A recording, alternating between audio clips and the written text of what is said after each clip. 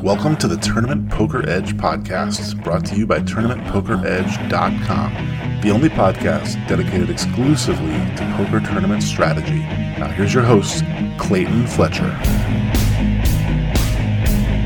Hello once again, everybody, and welcome to the Tournament Poker Edge podcast, sponsored by ACR, America's Card Room, where this weekend we have something called the Supersize Sunday. That's right, this Sunday only. Our tournament guarantees are having $900,000 added over 6 tournaments, including a $630 buy-in special $1 million guaranteed high roller starting at 12 p.m. this coming Sunday, March 26th on America's Card Room. My name is Clayton Fletcher, and I'm in Verona, New York. I don't want to say fabulous Verona. I don't think I can say bucolic Verona unless I do so tongue-in-cheek. I'm at the Turning Stone Resort Hotel, Casino, and Spa, where we are having something called the World Series of Poker Circuit Event New York. I believe it's the first time they've ever done a circuit event in the state of New York, and well, let's just say my first impression of the Turning Stone is that it could use some updating, both in decor and particularly in the area of customer service. I have not been impressed with the way the staff treats the customers here. It feels very much like a locals place that is the only casino for many, many miles, and they are accustomed to treating the customers poorly. And I think that all the poker players who have come here from all over, many people like to travel with the WSOP circuit, and they also seem to be equally as unimpressed as I am. Now, don't get me wrong, guys. The action in the poker games has been excellent. The cash games are wild and crazy. They have a rule, even at the 1-3 level, that you're allowed to match the biggest stack at the table. And most players show up ready to match that stack, and the chips are flying. It's not like the action has been dead, but I just haven't been impressed with the customer service. And by the way, that goes for the dealers. I played in a PLO tournament the other day, and my dealer was a large man with a scraggly beard, probably in his late 50s. He has a very thick Southern accent, and his name is Christopher. I get the impression that Christopher travels as a dealer on the WSOP circuit, and he was downright rude. I mean, right away he told the players, I don't normally deal PLO, I ain't good at it, and you guys are going to have to do all the math. So that was my first impression of Christopher as I sat down at the very beginning of this $600 circuit ring event, of which $80 goes to various other places besides the prize pool, like the staff bonus and the dealer incentive and all these other fees that are taken out. Now, I understand when I play in a poker tournament, some percentage of that tournament is going to be rake, but $80 out of a $600 buy-in is extremely high. And I would think at least when you're paying that much to play in a poker tournament, you shouldn't have to start off with the dealer telling you that he doesn't know how to deal the game. Maybe for $80, you guys can get me somebody that knows what he's doing. So anyway, after a few minutes of dealing, Christopher, for the third time, gave each player 2 cards. Remember, guys, this is Pot Limit Omaha. So I just said, keep dealing.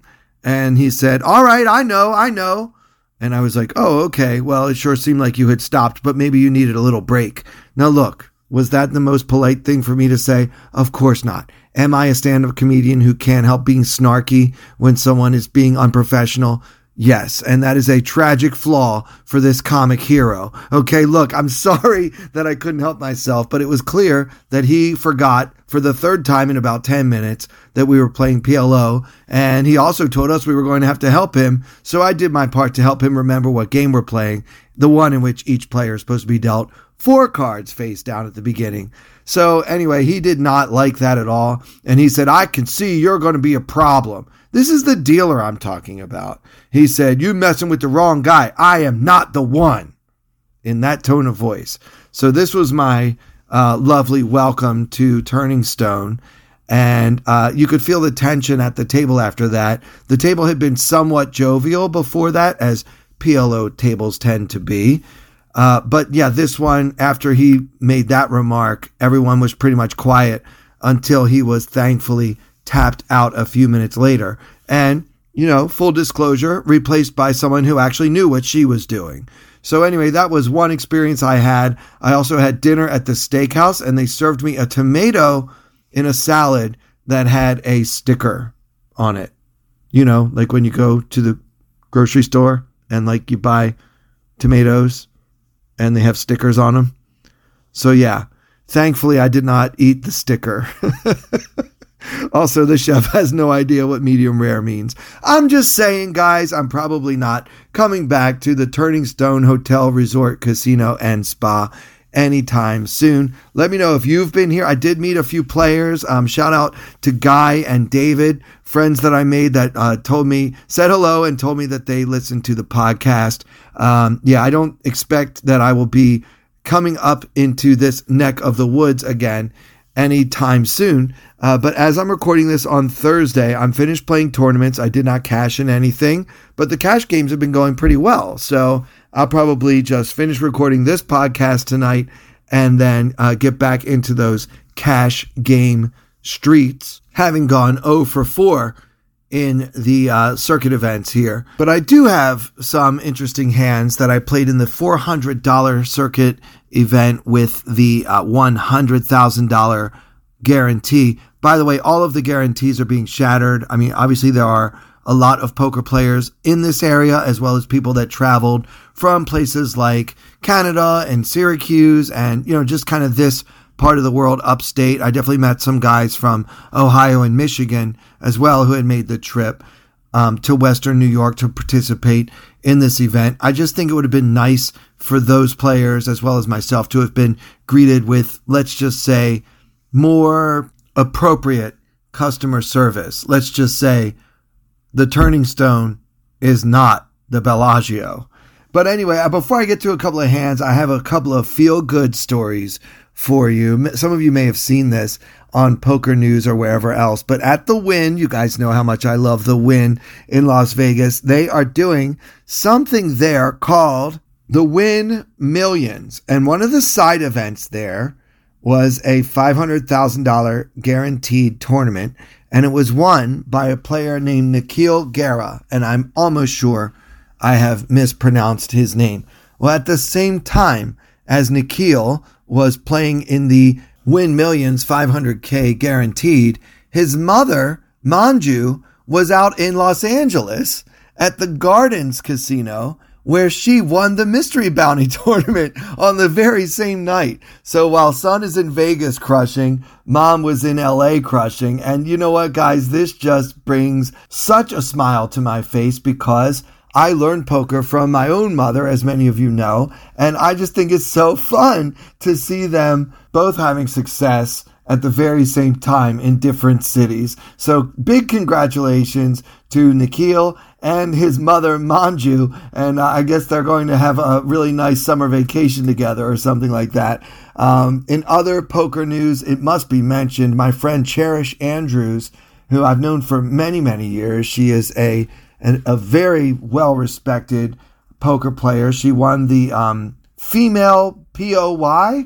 I guess they still separate the female POY from the male POY. But anyway, Cherish could win either, to be honest. And she had an incredible year in 2022. Well, that continues as she won the $400 $100,000 guaranteed at the very same aforementioned Win Millions Festival. So congrats to Cherish, and I hope that you continue to crush. She has been putting in the work for a great many years, and she really deserves all the success. Another feel-good story that I want to share is someone that I've mentioned more than once here on the podcast. One of my all-time favorite people in all of poker is a player by the name of Jackie Burkhart. You guys may have seen her on TV. She's gotten a little bit of coverage on the World Series of Poker main event, as seen on ESPN a few years back. And she and her bestie Angela Jordison, who are kind of like, the modern day version of Antonio and Phil. They're just, they're kind of always joined at the hip. They're very good friends. They both live in the Pacific Northwest. Well, the two of them have started a GoFundMe with the goal of raising enough money to send at least 8 military veterans to the Salute to Warriors event this summer in the World Series of Poker. Now, I've had members of the military in my family. The military is very important to me. I love this idea. So the GoFundMe is designed to actually have a few warriors in the Salute to Warriors event. So I'm going to donate to this. I hope you guys will too. I'm going to put a link to the GoFundMe in the description of this podcast. So if you guys have a few extra bucks to spare, their goal is $15,000. I'm pretty sure they're going to exceed it. But, maybe if they get a lot more, they can send even more veterans to the World Series of Poker Salute to Warriors tournament, which takes place June 25th in fabulous Las Vegas. All right, let's get to a couple of these poker hands. I know you guys are into strategy, as am I. I know lately we've been talking about the WSOP main event 2022 version, but today I'm going to veer away from that just because I'm here at the Turning Stone in Verona, New York, and I want to talk about a couple of the hands that I personally played this week. And as always, I won't tell you what my opponents had, if I even know what they had, until the hand is over, so that you can play along with Clayton here on the podcast. They held a $400 buy-in tournament with a $100,000 guaranteed prize pool, which, as mentioned, they absolutely obliterated. I think they got closer to $200,000 in this prize pool. It's $400 buy-in. We were 9-handed. We were 10-handed for a while, but at this point in the tournament, we had moved to 9-handed. I was doing great. They start you off with 40,000. By the time the blinds were 400, 800, I had over 100,000, and the average stack was just under 60,000. That's if the numbers on the board were updated, which no one can really say whether they were or not. Anyway, in this hand, the action folds to the button, who was a reasonable young player, probably late 20s, early 30s, little baseball cap going, little backpack, possibly a true circuit grinder type. He hasn't really gotten out of line. Many of the players in this tournament had been playing a slightly unusual tournament style, lots of limping, and then calling big raises. Like I mentioned, the action here was pretty good. But yeah, this player, he seemed pretty reasonable. So he's on the button. He's not doing very well, though. He's only got 30,000 behind, and his M, therefore, is right around 15. Or if you prefer, he's got 36, 37 times the big blind in his stack. And he makes it 2,000, which may sound large to you, but that's kind of been the standard raise sizing at this tournament table. And Hero Clayton is in the big blind with the Queen of Hearts, 4 of Hearts. So Queen 4 suited, facing a raise of 2.5 times the big blind. It's pretty close. I know that a lot of the pre-flop charts that I've seen would recommend calling with any 2 suited for a min raise or a slightly above min raise. This is a slightly bigger than that raise, and usually those charts are based on 40 big blind stacks, and this player has 37, 36, 37 bigs. So if you guys want to fold, that's fine with me. I mean, maybe my queen is live, maybe it isn't. I could make a flush that ends up being no good. In other words, although the solver may have us calling with this hand, I don't really think you're losing a whole lot of value if you just throw it away and move on to the next one. I opted to call. I knew it was close, but I decided to give action because, and this is important, I felt like my table image was pretty gangster. I had the biggest stack at my table.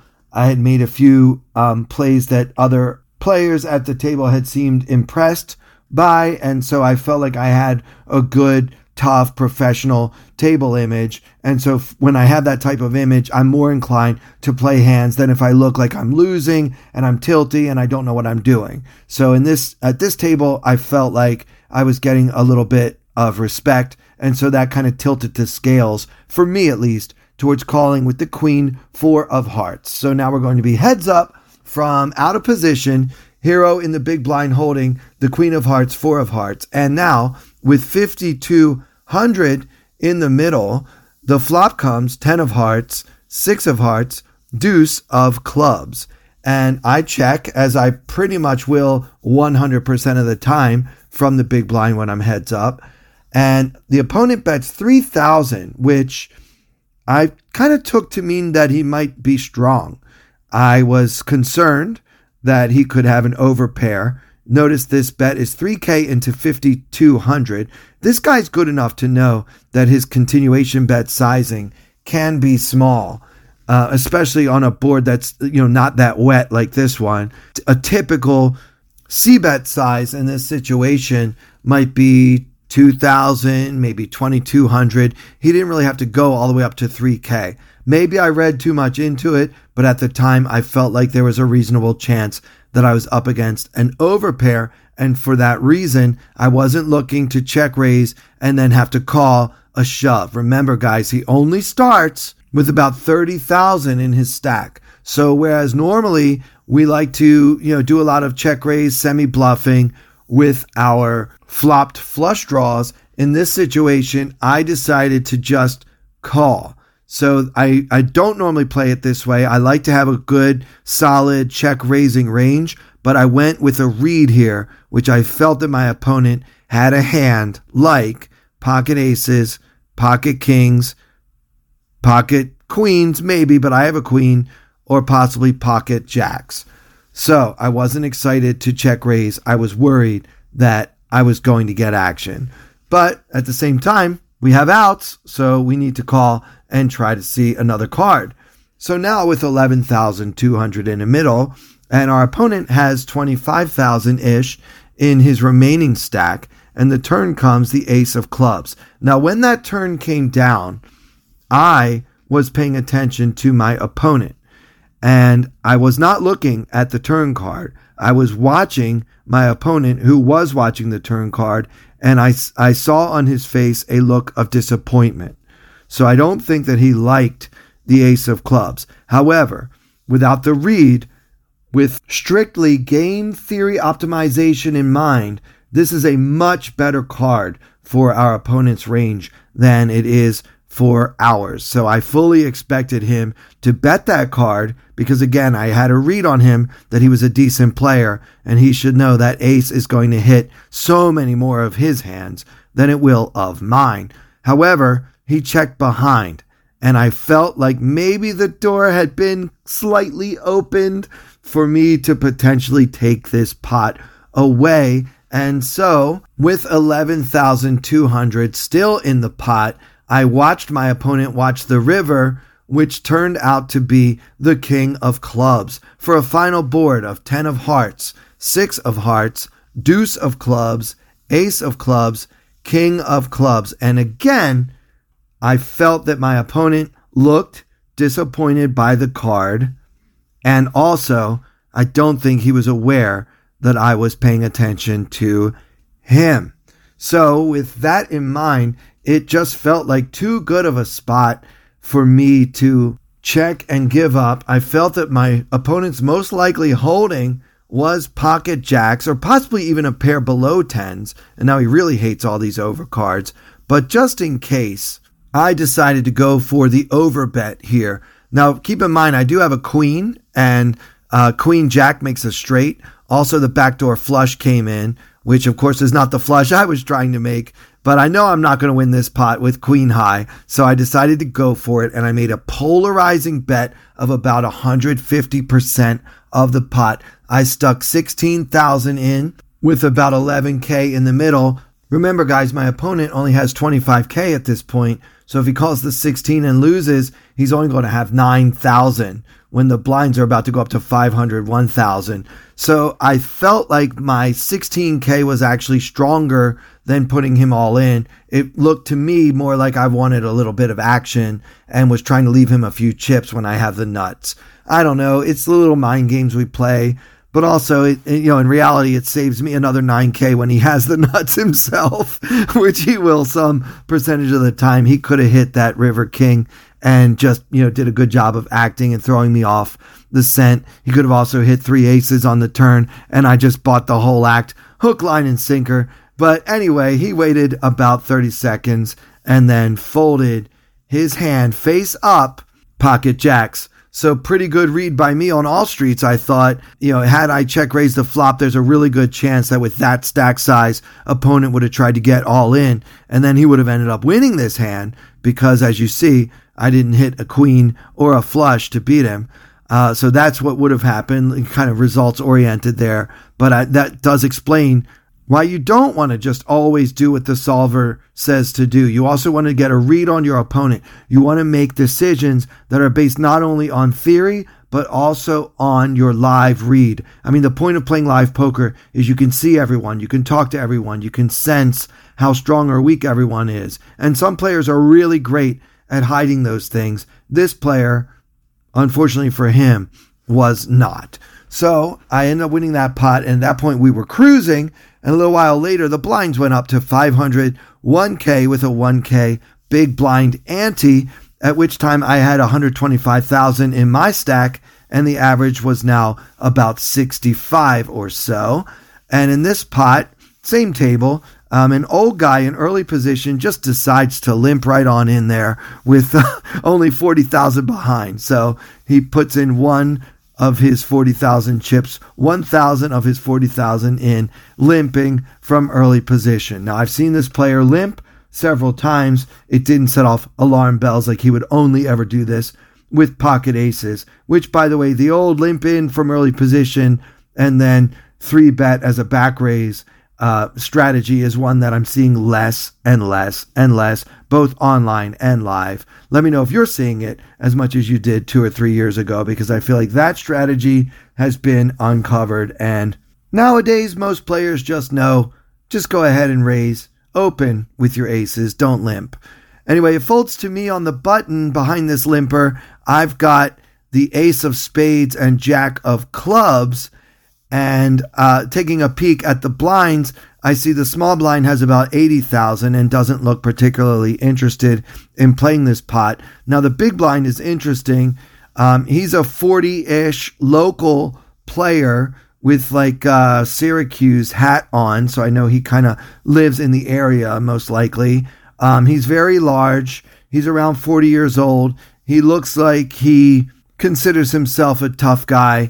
And he just bought into the tournament. You can tell because he's just got 3 chips, 1 25K chip and 3 5K chips, which is what they give you when you late register. So he just bought in. So I don't know exactly what he's planning to do, but he looks interested in the pot. I don't really know if he's even looked at his cards yet.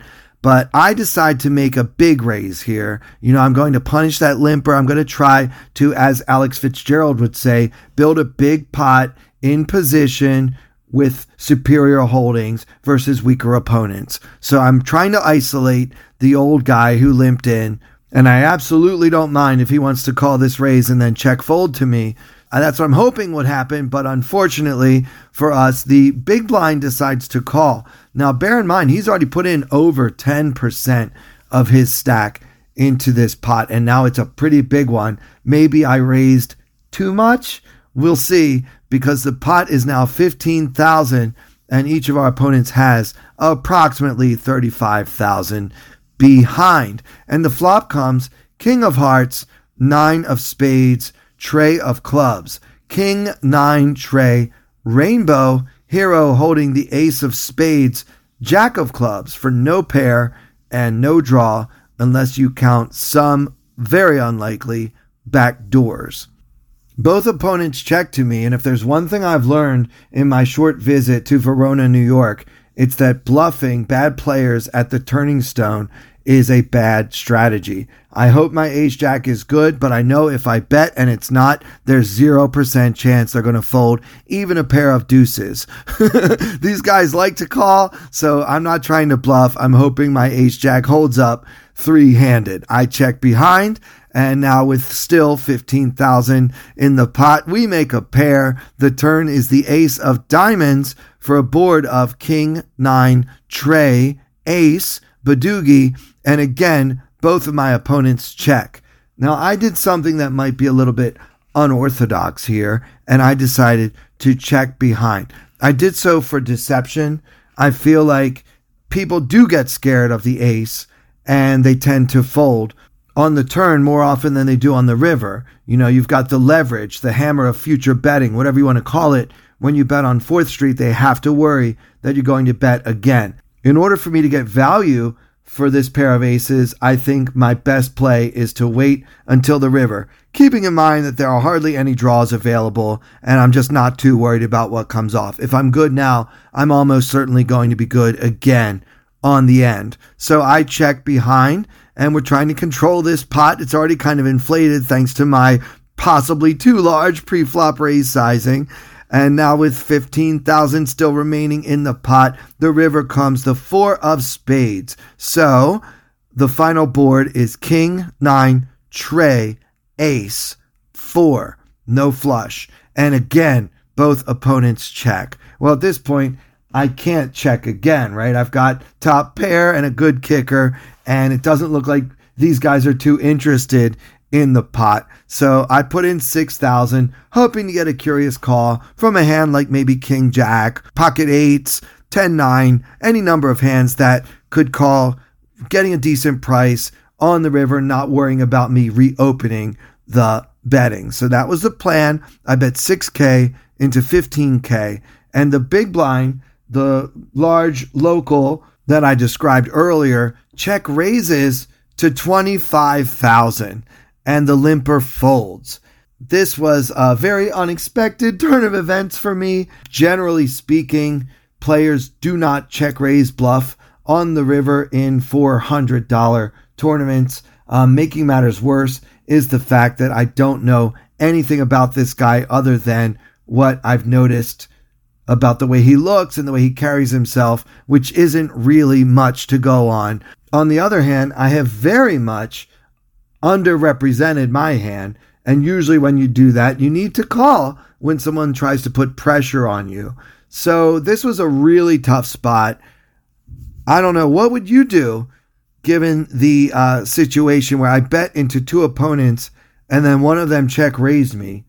What would you do? And before I tell you guys what I did in this spot, I want to remind you about the TPE free roll this Sunday. That's right, the same day that we're having our supersized Sunday tournaments, you can also play in the Tournament Poker Edge free roll on America's Card Room. It starts at 5 p.m. Eastern Time, New York City time, or wherever else you might be on the East Coast. It's a $1,000 free roll, no buy-in required, and first prize is a guaranteed $201.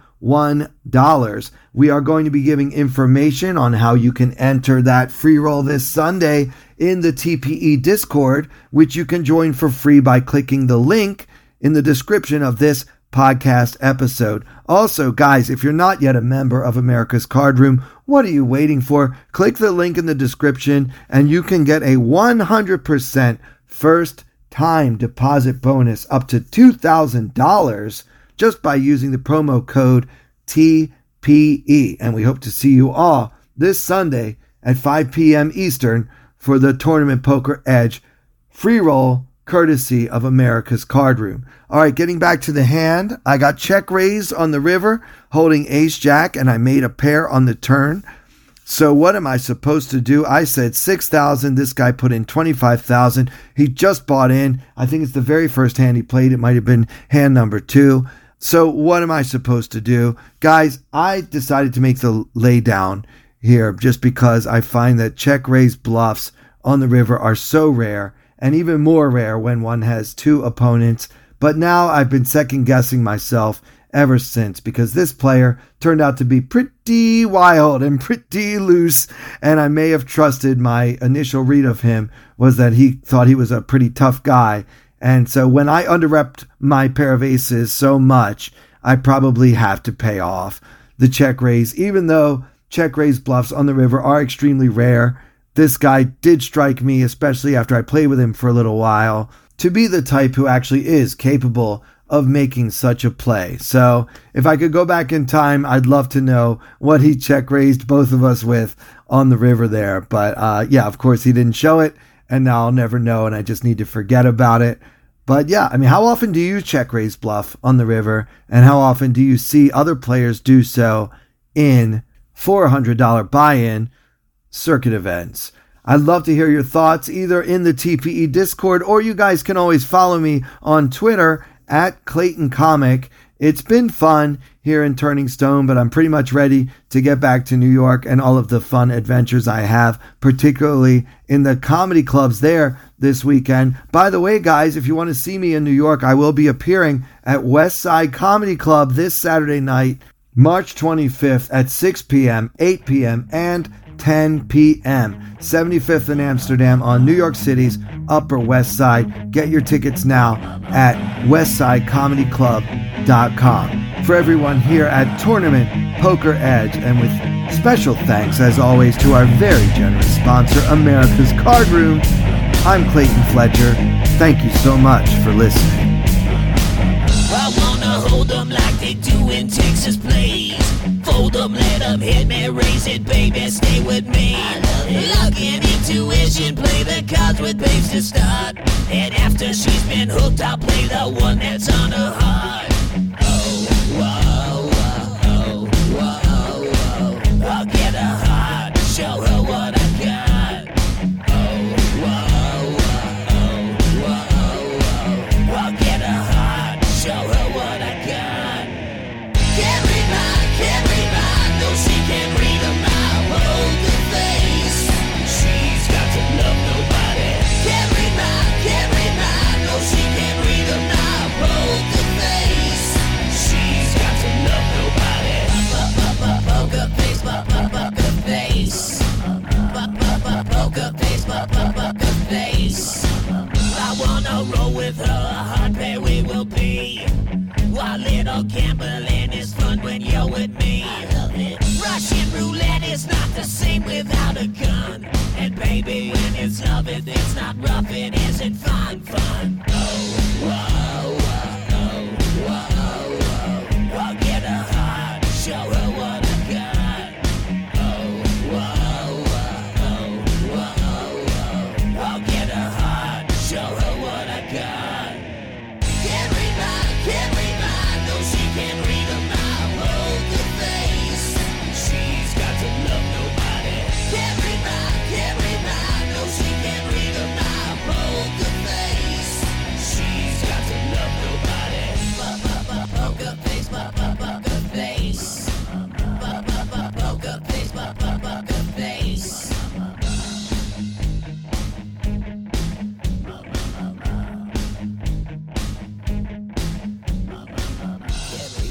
Can't read mine, no she can't read a mile. Poker face, she's got to love nobody. Can't read mine, no she can't